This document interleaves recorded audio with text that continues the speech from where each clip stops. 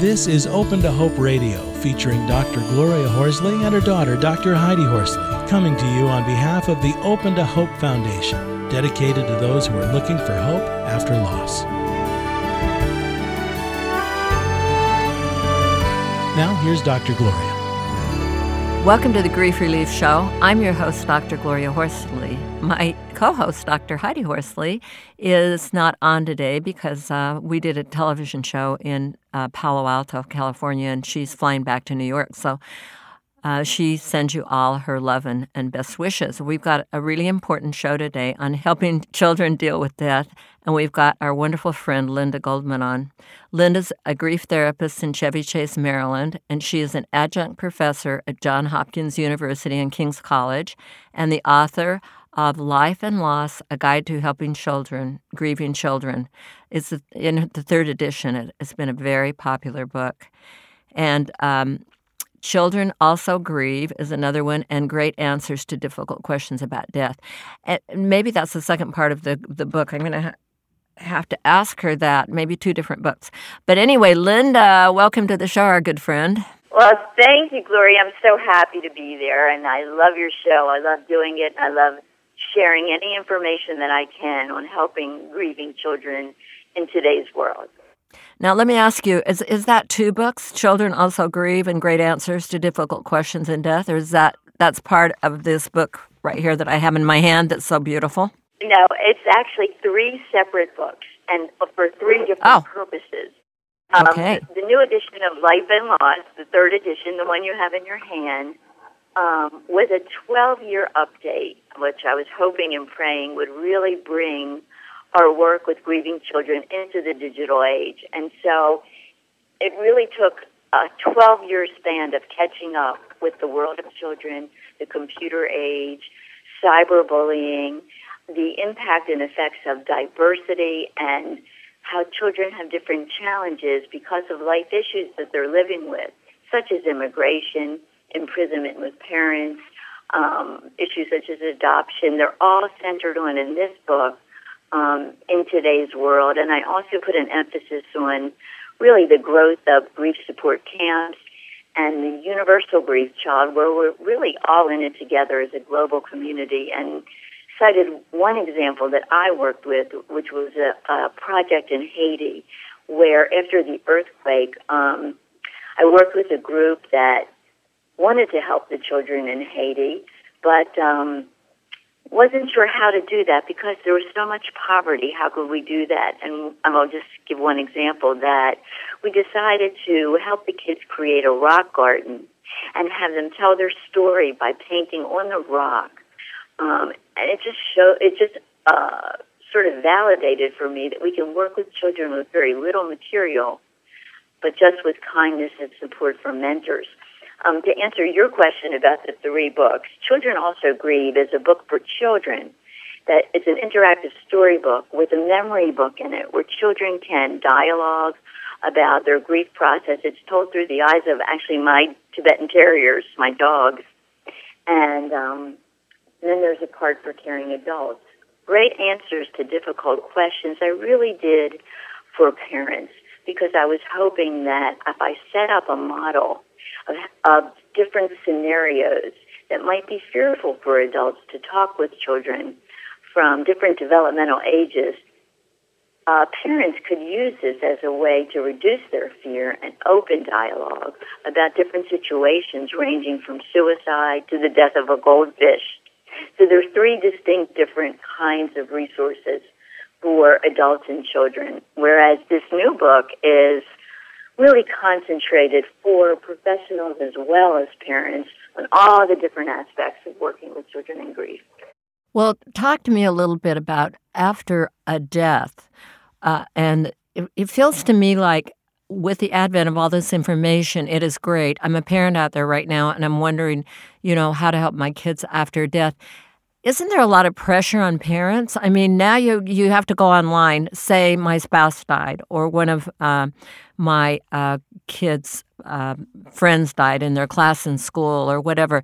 It's great that there's such a huge amount of information, but isn't it a lot of pressure? I have to say the right things. I have to read the articles. I've got other kids. I'm going, I'm working full time, and now I have to be a grief counselor, and I have to be darn good at it because there's all that information at hand, and don't make a mistake. That's such a great question, and I think that my goal is to reduce the pressure on parents, to find simple words, age-appropriately so, just to be able to open up a dialogue.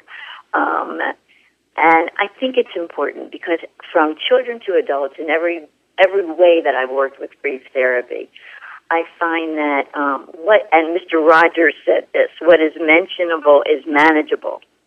And if parents can just feel the comfort zone to say, well, someone died, use the word death. Death is when the body stops working.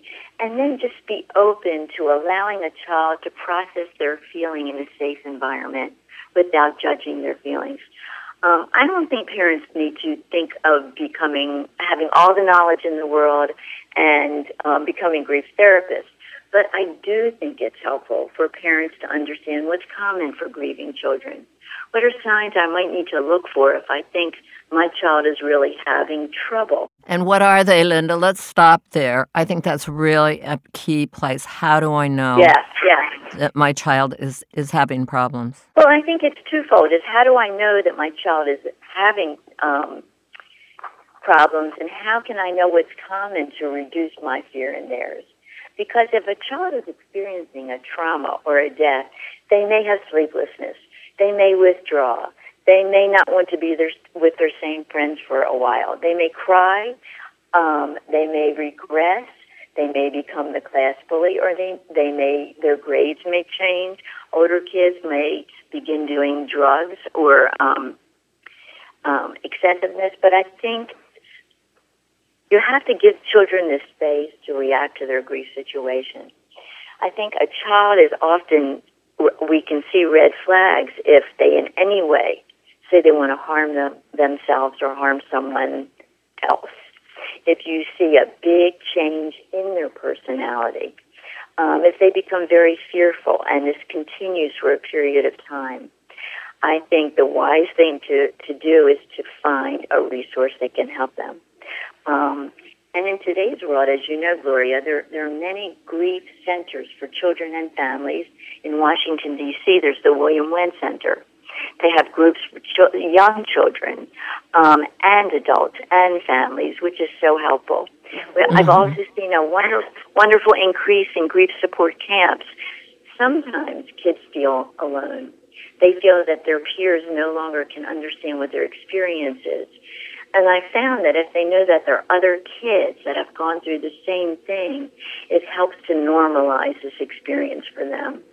You know, that's with little kids, you can get them to do that. But teens, it can be really hard to get them into groups. Have you got any suggestions for parents regarding that? Well, it's interesting because in one way it might be difficult for them to get in a group. In another way, the very essence of their age group is peer support more than their parents. Mm-hmm. So, I mean, I always encourage parents and teens to try something one time. See if it feels right. Tell them what it's about. Tell them that they're not bound to it, but to try one or two times. I often find they really appreciate a teen group, kids of their own age that they can talk to. Sometimes I find if I go into a school that's in crisis and there's 3 or 4 kids that really have a need to talk about the crisis of someone that died in their school system, that teen support group is very helpful because it's friends that can come together and grieve together for their friend. You know, teenagers love to grieve, and I have an example of a school system where the captain of the basketball team in 12th grade died the first day of school in a car accident. Mm. And those teenagers thought of so many ways that they could grieve. They had a huge mural where everyone could write on it and send a message throughout the school. They made the football field a location where they could go and leave notes for their friend that died. They had a car wash and a bake sale and raised money to have a new scoreboard for the football team. and they became active participants in the grief process, and I think that's key. How can we include children? How can we make them recognize mourners? Gloria, if I can add, and this is something simple, one chapter that I added in this new book was how to help kids memorialize a pet and help with a dying pet. And the reason why I felt it was so important is because kids are so connected to their pets. Right. And it serves as a teachable moment where they know they're recognized, where they can have their friends and do a memorial, light a candle, say a prayer, bury a dog bone, and then this serves to help them when other issues Right. Yeah. You know, one of the things that comes up for me regarding what you're talking about, because my son was a junior in high school when he was killed, and he was quarterback of the football team and catcher for the baseball team. It was many years ago, 30 years ago, and they did a wonderful job of memorializing him. People wore bands. I can't tell you all the stuff they did, but I'll tell you, I think the problem for family members, his sister was 14, is okay for a year or two, and then she's still on it, you know, and people are not talking about it, not dealing with it, you know, as time goes on. I think that's one of the problems with grief. Everybody's there at the beginning, and then they're gone. Thank you for mentioning that. I have a prime example, and that was the horrendous massacre of the elementary school kids in Colorado. And it's the same issue that once the initial grief or trauma has been experienced, and the world feels like they've given to help memorialize, whether it be putting a police officer in that school or how everyone helped with your son, but then people forget. I actually created talking points for a senator so that they could understand that school was traumatized. And throughout that year, those kids would be grieving and for many years to come. And that's why I feel it's so important. And in this book, Life and Loss, I have an inventory for educators on grieving children so that they know that this is ongoing. And that when your daughter was 14, this might have happened, but when she's 16, she's still grieving. And at the same school with the same friends. Well, you know, Linda, I wanted to say how impressed I've been with the Internet because Scott died 30 years ago. And with the advent of Facebook, we have had people put on little stories and jokes and tell us about him from years ago, where they've been kind of saving this information. And one of his dear friends made a YouTube, you know, and sent it to us, talking about him. And, you know, it's just, the Internet can be really quite an amazing thing for kids. That's right. And people forget the year, that date that your son died, or I had a baby that died, Jennifer, that date is so important. And when one can, and the YouTube is, and the Internet is, there's so many memory chat rooms. Kids have memory chat rooms where they can share their memories of their person that died. And the visuals that kids can do as montages of their pictures and their memories of their friends. It's so meaningful. And I've also found that when parents have had a child die and their friends do something for the parents, it means everything. It brings that child back home to them again. Yeah. Well, I've got a couple of fundamental questions I want to ask you that people have asked me, and knowing we were going to do this show. And one is, should my child go to a funeral? I mean, people just, their child is 4. Would you let him go to a funeral? And the other question about this 4-year-old is, should my child see the body? How involved should a 4-year-old be? It's interesting because I just had a mom of a 3-year-old ask me these questions the other day, and I think, in grief and loss work, there's no black and white answer. I do think children can go to the funeral, whatever age, if they're infants and their dad died, and someone brings them to the funeral of which they probably will never remember. They can still say they were always at the dad's funeral. If a 4-year-old and parents feel comfortable enough to bring that child to the funeral, I think the thing to look at is that child prepared? Is that child given choices and not coerced in any way? And to prepare a child, we can say to that child, we're inviting you to come to the funeral. So-and-so had died, even if they're there for a few minutes and they know there's a caring person that will take them maybe outside to blow bubbles. just something that they can do, or colored chalk that they can wash away, where they can be there, and yet if they need or want to leave, there's someone available for them. Sometimes we find that kids imagine far worse if they don't go to the funeral, and they feel like they're shut out and can't imagine why. And as far as viewing the body, it's personal. It's up to each individual family. But again, preparation is key and paramount. When my son Jonathan was very small, my sister's mother-in-law died, and we took Jonathan to the funeral. We prepared him, and there was a viewing. And when we got up to see the body, my mom said to my son Jonathan, "I don't think you should go look at the body." And at that moment, the funeral director came up to Jonathan and said, and to my mom, and said, "You know, I find that kids often imagine far worse if they're not allowed."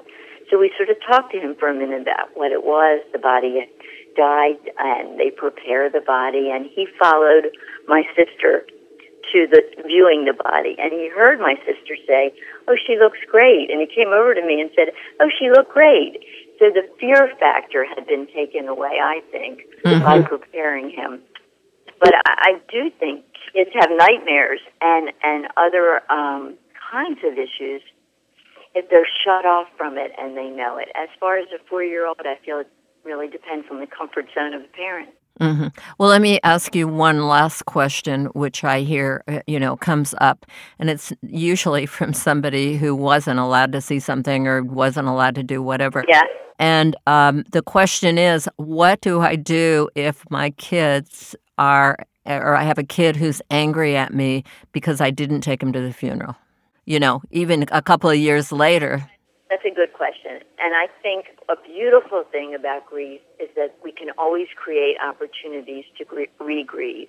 And if that child is angry that they weren't allowed, and lots of times kids are, or they become phobic about ever going to a funeral, we can say to that child, "What would you like to do now? Let's recreate a memorial service. Is there anything you'd like to say? Is there anything you would like to do in your own way now that you can remember them?" And then give that child choices about what they might feel they could do. Oh, I like that. Yeah, and so I think it's never too late. If a parent felt at that time it wasn't the right thing, let's recreate a moment where they can, as a family, do something in that way. And I think the idea of saying, particularly to teenagers, I did the best I could at the time, but let's recreate something now. I'm sorry if it didn't work for you. It was what I thought was best at the time, but I could have been wrong, and let's do something else. I love that, Gloria, and I think that we can say that to all levels of kids in a way that we did the best we can. Maybe we made mistakes as parents, not only with allowing kids to go to funerals, but actually telling them the facts, age appropriately so, about what happened when the person died. But I think that we can always add a caveat and then recreate the situation. That's a good point. I love that recreation idea. Well, Linda, thank you so much. You're always such a fountain of wisdom. I love you. And tell us where people can get your book, Love and Loss, A Guide to Helping Grieving Children. And also, there's lots of nice information about camps and all sorts of wonderful things that you will get in this book. It's really great. And the other 2 books you've got. So tell us where we can find those. Well, they're all available on Amazon. It's Life and Loss, A Guide to Help Grieving Children. And also, the publishers are Jessica Kingsley and Taylor and Francis. So I think they're on their websites as well. All right. Now, do you have a website that we can visit you on? I do, and they're also on there. It's www.childrensgrief.net. Okay. So thank you so much, Gloria. And it's Linda Goldman, Goldman. Thank you, Linda. Love you, and I'll see you at the ADAC conference. Yes, I will, and I love you too. Thank you so much. Well, thanks for listening to our show today. I'm Dr. Gloria Horsley, and I hope that you'll let other people know who have had children grieving and that this book and show can be a great support for them. So thanks for listening, and look for our show on opentohope.com. We post our shows every Thursday, and God bless. You've been listening to Open to Hope Radio, hosted by Drs. Gloria and Heidi Horsley. Like today's edition, all of our past programs are available on demand at opentohope.com, along with helpful articles, videos, resources, and links to help get you through the toughest time of your life. You can also follow us on Facebook and Twitter and sign up for our monthly newsletter. Again, that's opentohope.com. Check it out today. Then be sure to stop by next Thursday at 9 a.m. Pacific Time when we'll be posting another edition of Open to Hope Radio. Remember, others have been where you are. They made it through, and you can too, as long as you're open to hope.